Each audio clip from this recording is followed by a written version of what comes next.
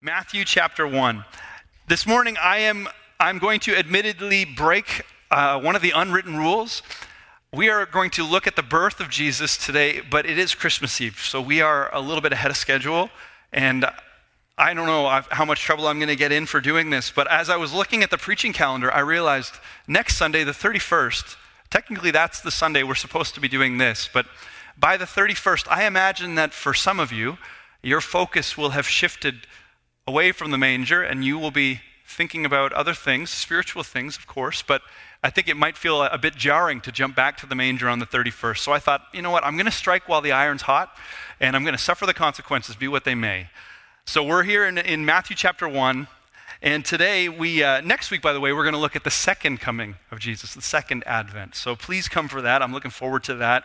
But today we're looking to the town of Bethlehem, and we are going to see that our God is, in fact, a promise keeper. So Matthew chapter 1, we're going to read the whole chapter today, all the way to the end of verse 25. So look with me now, Matthew chapter 1, verse 1. Hear now God's holy, inspired, inerrant, living, and active word to us today. The book of the genealogy of Jesus Christ, the son of David, the son of Abraham. Abraham was the father of Isaac, and Isaac the father of Jacob, and Jacob the father of Judah and his brothers.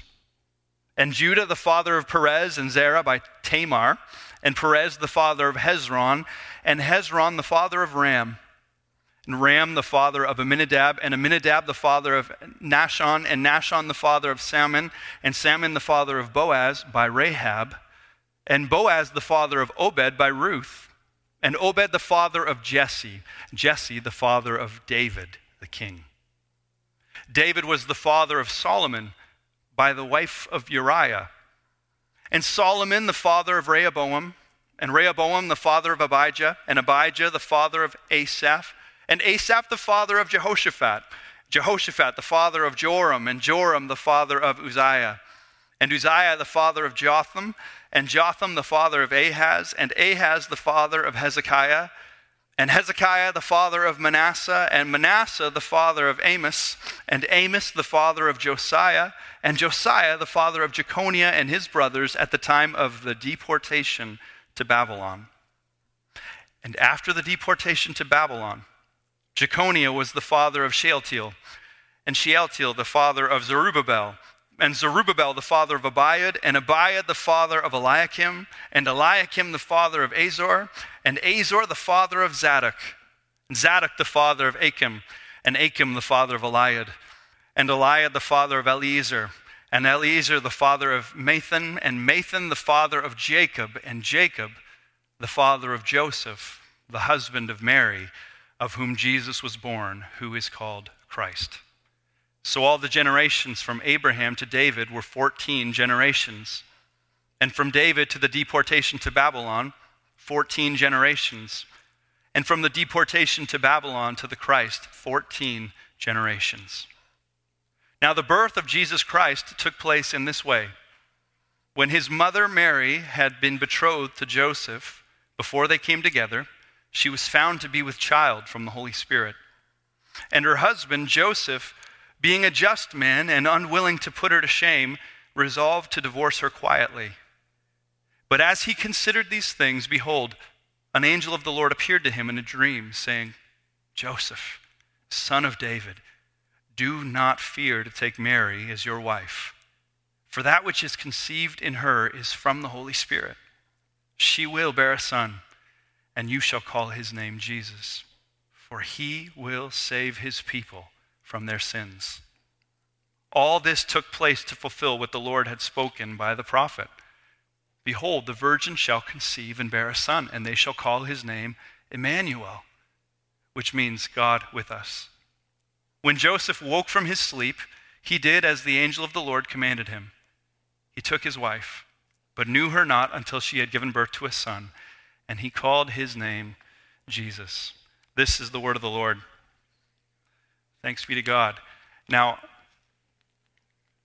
I'm not a mind reader, but I imagine as I started going through verses 2 and onward, some of you were wondering, is he going to do this? We're going to read through all of the names on this list? Yes we are. Yes, we are. Genealogies are part of the Bible that we often struggle with. I recognize that. I'm not naive to that. I know we've got these Bible reading plans over here, and for some of you, you're going to grab these plans and you're going to get started, but you're going to hit a point in the year when you come to one of these dreaded genealogies in your Bible reading. And it is the place where many of our best laid Bible reading plans goes to die, isn't it? Why is this here? Why is this here? All of these names, all of these lists, what purpose could this possibly serve? We ask these questions.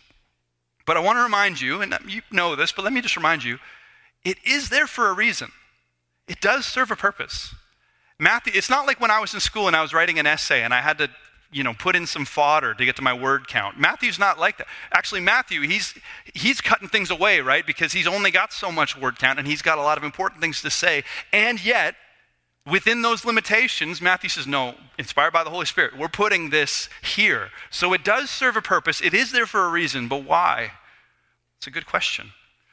And I would suggest to you that if you have been tracking along with us over the last few Sundays, and even last year in the same series, if you've been paying attention to these sermons, then you are perhaps equipped to answer this question. Why is this here? Why is it that Matthew would go to such great lengths to show us that this child who's being born in Matthew chapter 1 is this child who's coming back through the line of David, even all the way back to Abraham? Why would he be so painstaking in showing us that that is the case? It's because this is the child we've been waiting for. It's because this event in Bethlehem, this birth, is not just some kind of strange detour in God's story. This isn't some mysterious, surprising moment in the scene. No, this is the culmination of what we have been waiting for.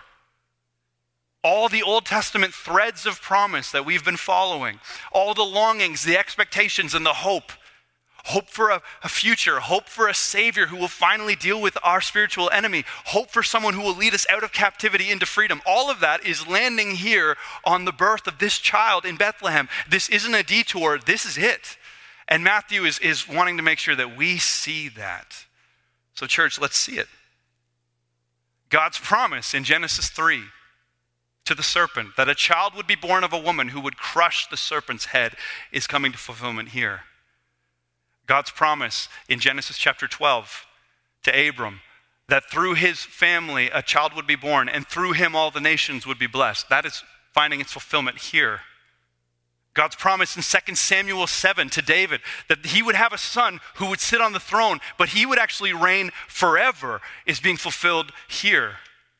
God's promise in Micah 5, that eternal king would be born in Bethlehem, is being fulfilled here. God's promise in Isaiah 9, that in this dark, dark world, light is going to break through because unto us a child is born and a son is given, and he is going to be a divine son, is being fulfilled here.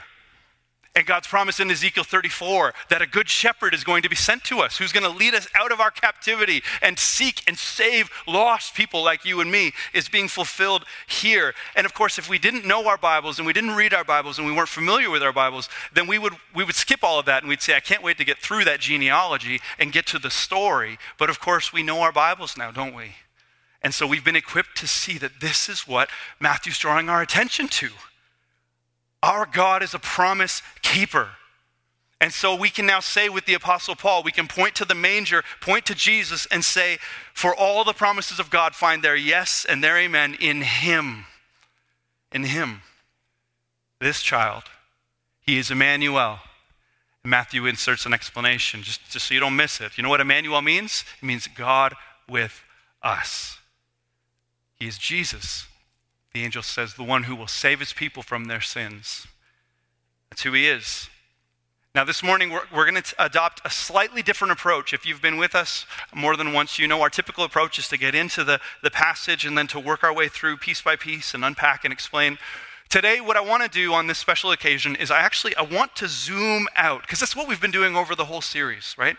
We've been looking at the Christmas story with a wide lens that stretches all the way back to Genesis 1.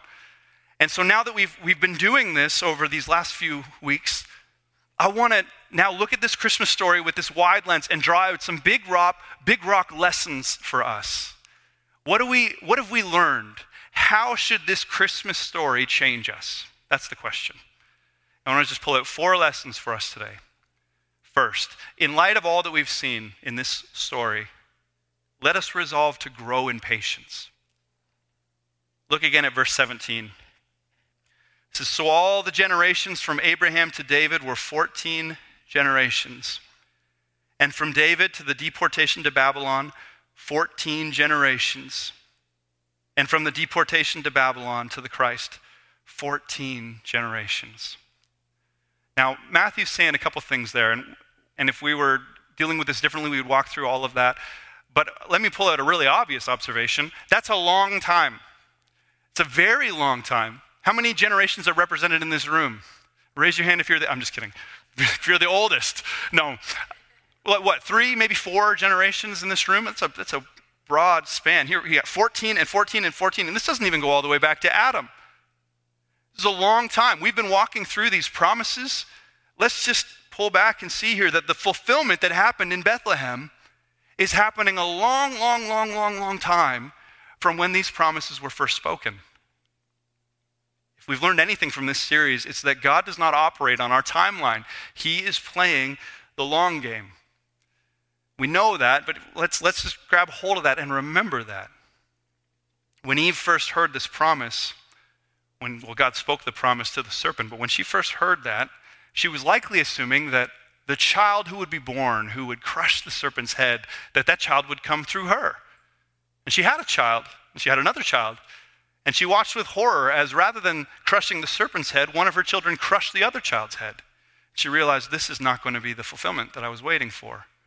She had to wait a long time. And Abraham, likewise, God promised that through him, all the nations would be blessed through his seed. And yet Abraham, he spent his entire life wandering in the wilderness. He died in the wilderness.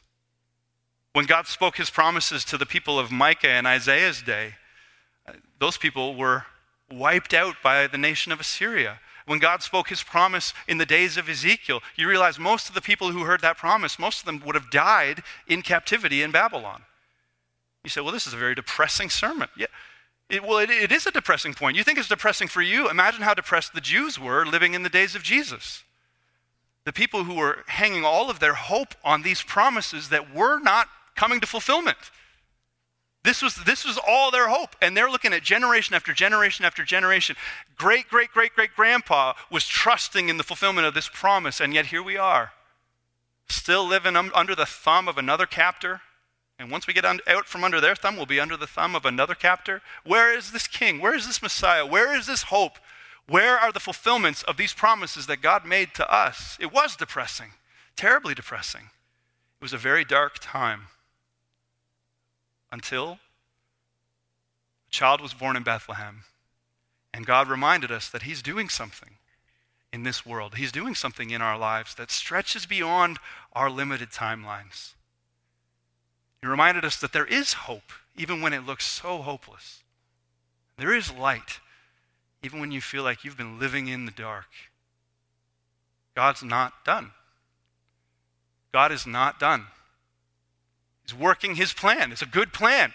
Even though his plan is not like your plan, and his plan is not following your plan's timeline at all, God is working his plan, and it is a good plan. Patience is hard. It is hard, even on a good day. Our kids are going to see that tomorrow morning. Patience is really hard, waiting for dad to finally wake up. Some of you are feeling it right now. Patience, you're listening to my sermon, and patience is hard, right? It is hard on a good day. But patience is pretty well impossible on a bad day. When you're suffering, when you're hurting, patience is all but impossible. And we need to grow in it. Listen, some of you had a great year, but there are some people in this room, and 2023 was a year that you would not relive for $1 million, right? You cannot wait to turn the calendar to the next year. Before you do, can I just encourage you, stop and look back. That mess behind you. Because when you were in the thick of it, didn't it feel like it would never end? Didn't it feel like you would never get through this? Can I just remind you, God has brought you through it. He's seen you through. You didn't think it was possible. He did it. He carried you. He didn't let go of you for 1 second. There were times when truth be told, humanly speaking, you probably didn't deserve for him to keep carrying you, keep holding on to you, but he held on to you every step of the way. not done. Pastor Paul used to always say, and I've got many Pastor Paulisms that are tucked away in my head, and I always have to remind you that it's from Pastor Paul, and I have to remind myself lest I think I'm clever. But Pastor Paul used to always say that God's not like a microwave, he's like a slow cooker, right? Slow cookers take time. Some of you have got a wonderful meal right now in the slow cooker, don't you? The best things take time. Well, God is doing the best thing. He's doing the best thing. Something glorious is cooking. But it's going to take some time. It is.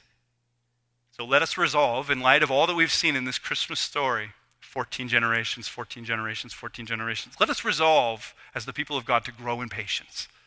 That's our first big rock lesson from this Christmas story. Second, in light of all that we've seen, let us resolve to expect more from less. As we look back over this span, this story, we look back to Abram, Sarah. We're reminded the barren woman can become the mother of a nation. We look back at David, little David. We're reminded that the shepherd boy can become a king. We look at this little town of Bethlehem. We're reminded that these little unknown towns can become the place in which the Savior of the world is born. We're reminded that the lowly manger can become a royal throne. We're reminded of what the Apostle Paul taught us. The Apostle Paul said, "But God chose what is foolish in the world to shame the wise. God chose what is weak in the world to shame the strong. God chose what is low and despised in the world, even things that are not, to bring to nothing things that are." He uses the little things, the lowly, forgotten things, to change the world. This is the Christmas story, isn't it? Part of it. Believe that this morning. Some of us are spending far too much time looking in the mirror and wondering, how on earth could God use this insignificant person who's staring back at me, this lowly person? What on earth could God possibly do with my life? We need to stop doing that. If that's you, you've got to stop that. Stop indulging those thoughts. That's not faith. That's not faith. To use an analogy from the Bible, maybe you're here today, you're visiting, and you don't come to church very often. This is all new to you. But I bet you know the story of David and Goliath, right? That's a story I can count on everybody here knowing. Well, you remember a lot of details from that story. You remember little David. You remember Goliath. You remember that David slings a stone at Goliath and it sinks into his head and the giant is defeated. But that little stone, it was just this little insignificant smooth stone that he found. He found 5 of them and he used the one. When we tell that story, we never stop to think about what an impressive stone that was. Aerodynamic, cut right through the wind, sunk right. No, we never do we? Never think about the stone. It was just this small, insignificant little stone. And yet, because it was wielded by David, because God had a plan, that little insignificant stone was used to fell the giant. Now, that's not the point of the story of David and Goliath, but what I'm saying is this. You're looking in the mirror, you're seeing this little insignificant person, and you're wondering, what is God going to do with me? Or you look around this gymnasium and this little insignificant congregation, and you think, what's God going to do with us? And I would say, listen, the little insignificant thing, that's not where the power comes from. It's the one that's wielding it that brings the power. And our God is a glorious God. When we're in the hands of our Savior King, the King like David, the greater David, when we're in his hand, when you're in his hand, don't put a limitation on what God can do in and through us. And it's not because of us, right? I'm so glad it's not because of us. God's not looking at us and saying, what an impressive lot of people.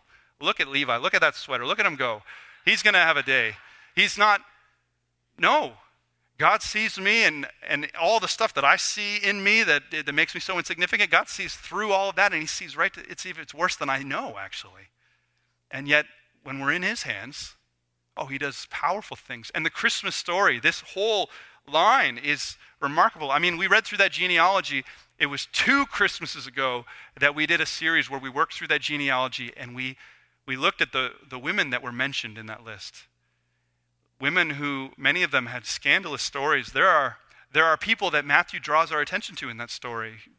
Prostitutes and really tragic stories. What David did with Bathsheba, all of that is recounted in this genealogy. Matthew, inspired by the Holy Spirit, included all of that. Why? It's because in this mess of a story, these are real people. real broken people, real people with sin. And yet God, he's making much out of this littleness. He's making much of this mess. He does this. God saved you for a reason. He did. He placed you in your family. He placed you on your street. He placed you in your workplace for a reason. So don't waste your life sitting on the sidelines, staring in the mirror, feeling sorry for yourself.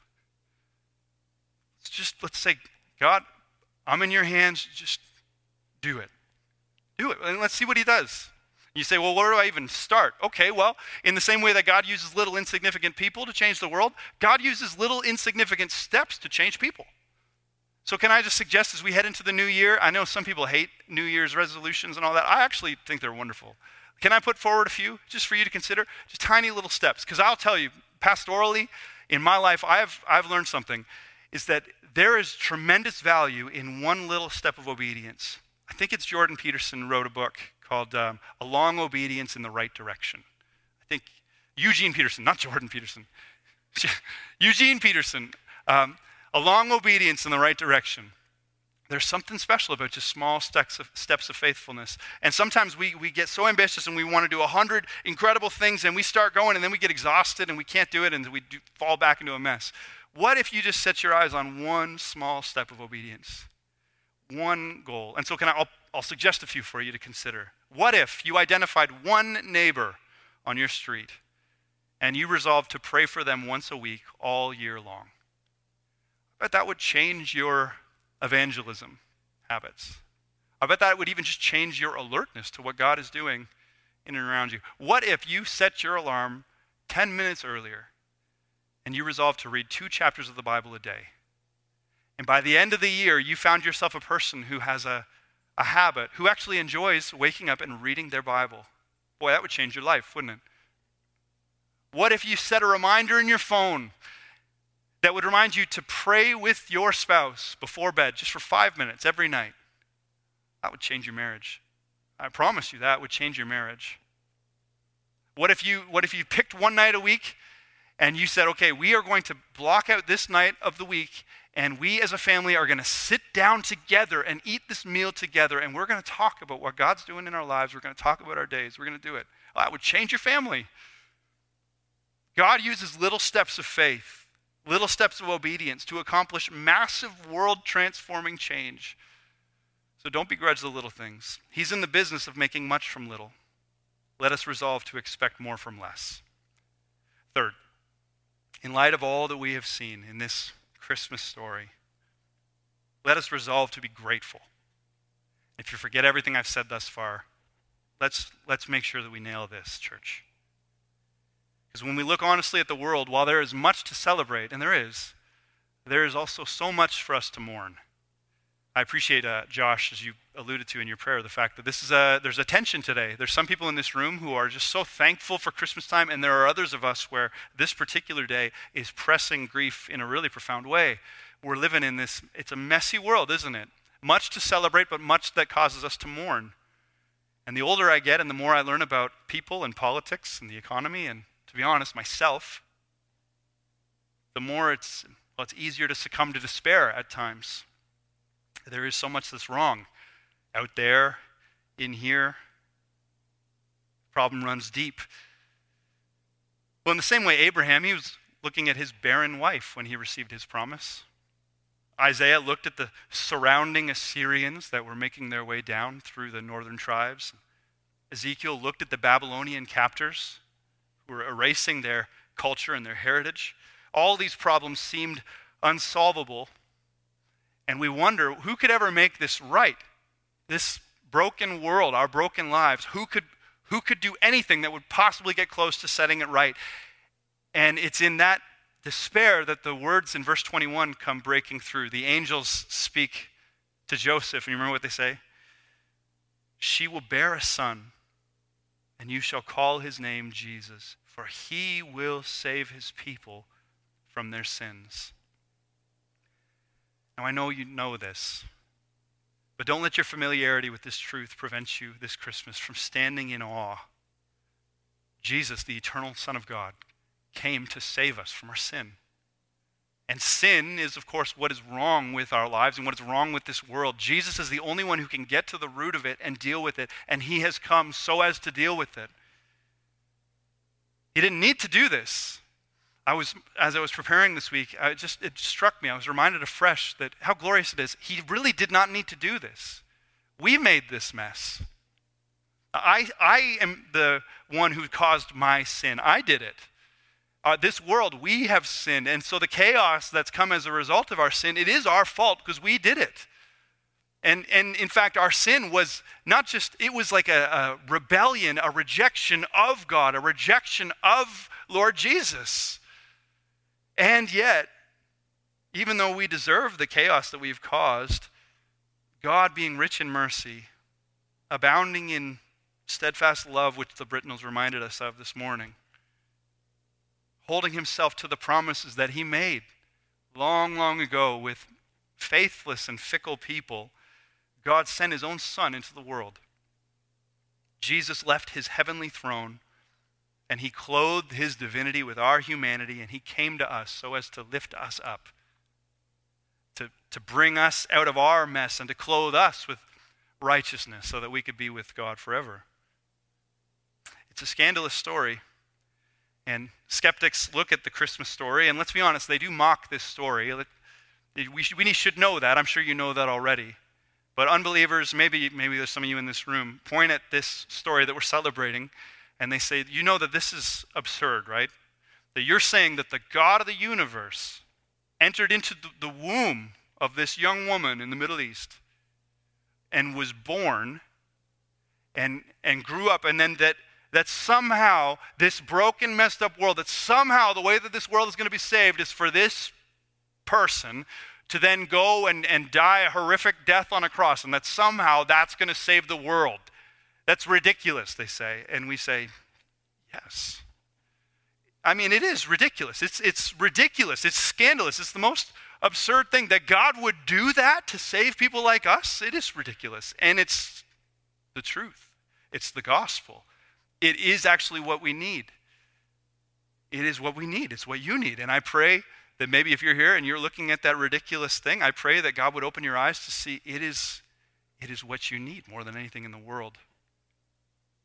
God saw us in this mess that we'd made, and rather than leaving us to suffer consequences that we deserve, he came down into this mess with us. And yes, this is what needed to be done to save us and to root out all that is wrong with us. And the reason why, one of the analogies that I like is this analogy of a sponge. When I think of Jesus, I think of this sponge. He came down into this mess with us, and then like a sponge, he soaked up in himself all of the sin, all of this filth, everything that's wrong with me, everything that's wrong with you, everything that's wrong with the world. He soaked it up in himself to the full, and then he took that to the cross, and it was like it was just wrung out once and for all, finally, at the cross. Anyone who puts their trust in Jesus, all of their sin gets soaked up. Now, he could only do that because he was truly man, right? That sponge can't do anything unless you put that down on the table. But he came down to us, and as a truly man, he came in our place. He soaked up our mess. But again, one man, one finite man, how much sin can he soak up? Well, Jesus, because he is truly God, was able to bear in himself the sin of the world. And that's what he did. And only he could do it. Adam couldn't do this. Abraham couldn't do this. David couldn't do this. Solomon couldn't do this. As we get to the end of the Old Testament, we start thinking, nobody can do this. In fact, you're not ready to be a Christian. You're not ready to receive this gift until you come to the point where you can say, I can't do this. That's the point. We can't solve this. We can't. Nobody can. Except the God-man, Jesus Christ. He could do it. He can do it. He can fix this. And he has come and he has fixed this. Here is a gift. Here is a grace that is absolutely, scandalously ridiculous. It's true. It's a love that nobody here in this room could ever earn, but that all of us have been offered freely and lavishly, this love of God for us in Christ. And I don't care if you're here today and you have got sins that would just shock everybody in the room, and you think, man, you wouldn't be talking about this if you knew who I was. He knows who you are, and he sent his son because he loves you. He sent his son to save you. If you put your trust in Jesus today and let go of that sin, this free love is yours. It's yours. And if you're here today and you're a Christian, you're in Christ, you have received that gift. And today I just want to invite you to stand in awe and be grateful that you've received this. Maybe you woke up feeling exhausted and you've already had the conversation 5 times this week about how Christmas is so busy. It doesn't even feel like Christmas. What a mess. There's not even any snow. I'm so tired. You woke up today feeling grumbly and sad and cold, and we're singing the songs and you're like, I don't even know. I'm going through the motions. And yet even still, God loves you. And even though you can't feel that love today, it is yours because of Christ. He loves you. He's got a place for you. Even though you don't feel like yourself today, he loves you. Be grateful for that. Be grateful that it doesn't depend on us and our fickle, flailing feelings. It depends on Christ, and he's accomplished it. We couldn't do it, but he did it. So this Christmas, let us resolve to be grateful. And then lastly, in light of all that we've seen, let us resolve to share this good news. See, if Jesus had not come down to us, if the Son of God had not entered into our mess, then we would still be lost in the dark without hope. But he did come. He came. One of the things that I hope and pray that we'll be struck by as we reflect on this Christmas story is the powerful example that we see at the manger of evangelism and mission. The incarnation, God clothing himself in our humanity and coming to us, is a beautiful example of evangelism and mission. In order to lift us up, Jesus condescended down to us. In order to lead us out of the dark, he entered into the dark. In order to redeem our broken story, he became a part of our story. When we truly understand Christmas, it helps us to understand just what it will take to lead lost people back home. Brothers and sisters, I just want to ask you to think about this. Don't just hear this, but really think about it. Are you willing to bring this good news into dark places?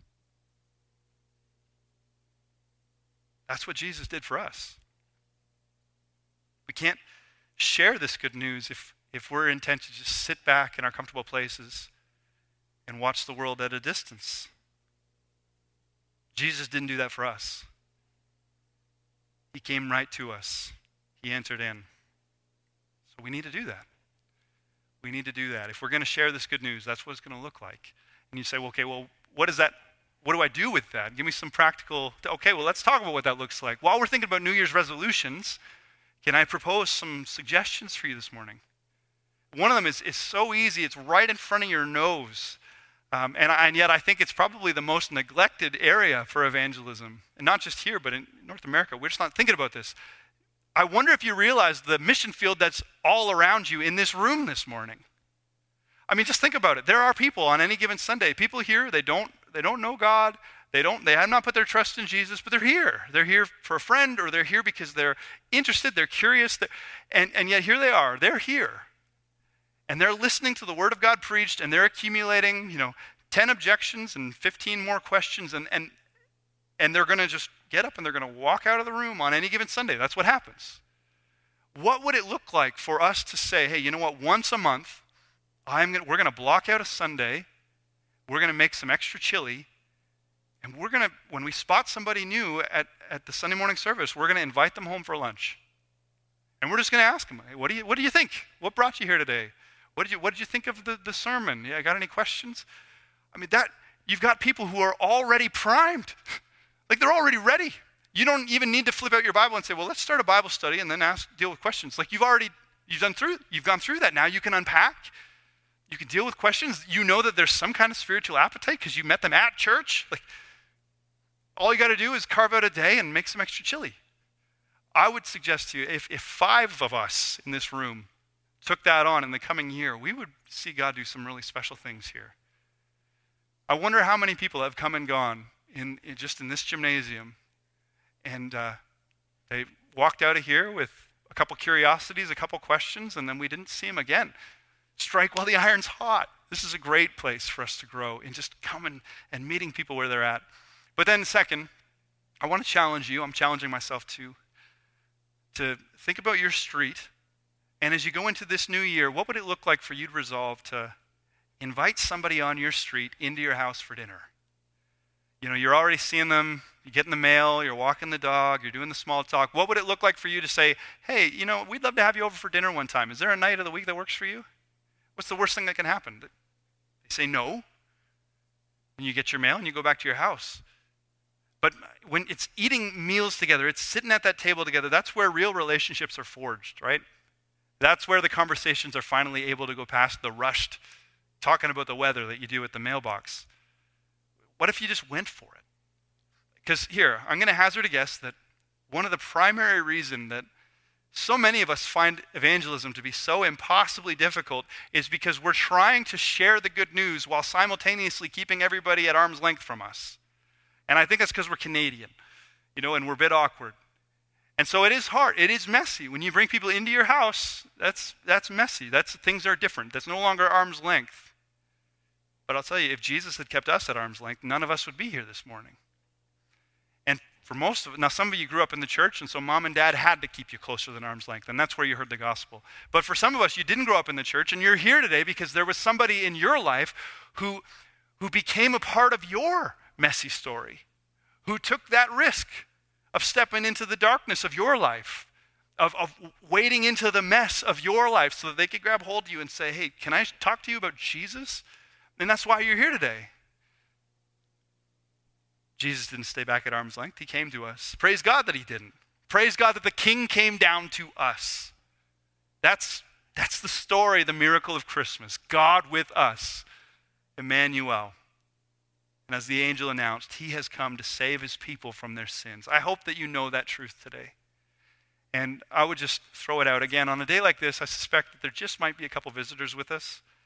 We would love to tell you about King Jesus. And this isn't some fairy tale. I mean, maybe you're saying, yes, it is. Well, there's 100 people around you right now who would say, this isn't some fairy tale. This is everything. It's everything. And you got some problems in your life, I bet. Financial stress and maybe health stress and relational stress, and you got discouragement, and you're wondering, yeah, but this doesn't apply to my life. Listen, yes, it does. What you need is Jesus, first and foremost. He is what you need. And you could talk to anybody here in this room and say, is this really you think that Jesus is what I need? And they would tell you absolutely, wholeheartedly, yes. This is what you need. This is good news. It is good news. Now, it's good news that it's going to flip your whole life upside down. We should tell you that. It's going to change everything, and we should let you know that coming in.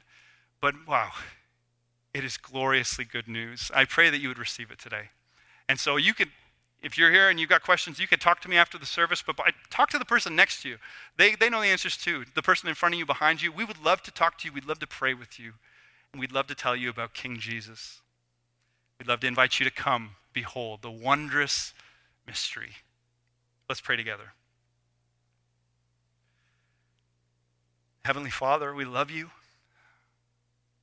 God, we thank you for your grace to us, your mercy to us, your compassion for us, Lord.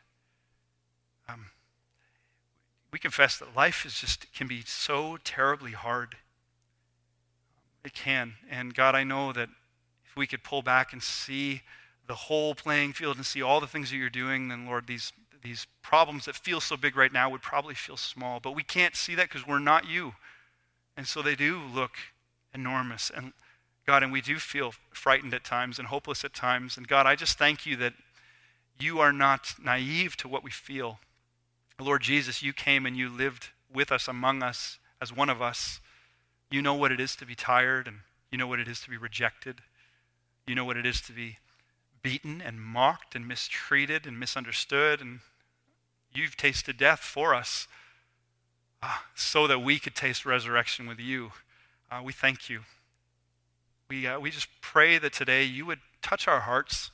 God, I confess that we struggle, Lord, we do, with the weight of this glory, Lord, the things that we ought to feel, and yet, Lord, we're so changeable.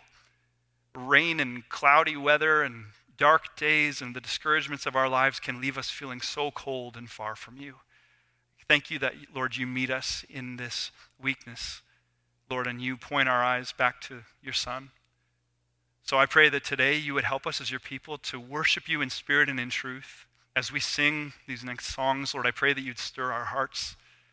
Lord, I pray if there's anyone here who does not know you, God, that maybe even just through singing these truths that we've just sat and listened to, Lord, that maybe, just maybe by your Spirit, you would press this truth deep into our hearts, and that today would be the day when we receive this gift, this most incredible gift that's ours to receive. Lord, I pray for that. I ask for that. God, you can do that. Lord, so stir up gratitude in our hearts. Lord, stir up wonder in our hearts. Lord, be pleased with the songs of your people, and then, Lord, be pleased with our lives as we go from this place to live for you in worship. We ask all of this in Jesus' name. And everyone said, amen. Worship team, would you lead us?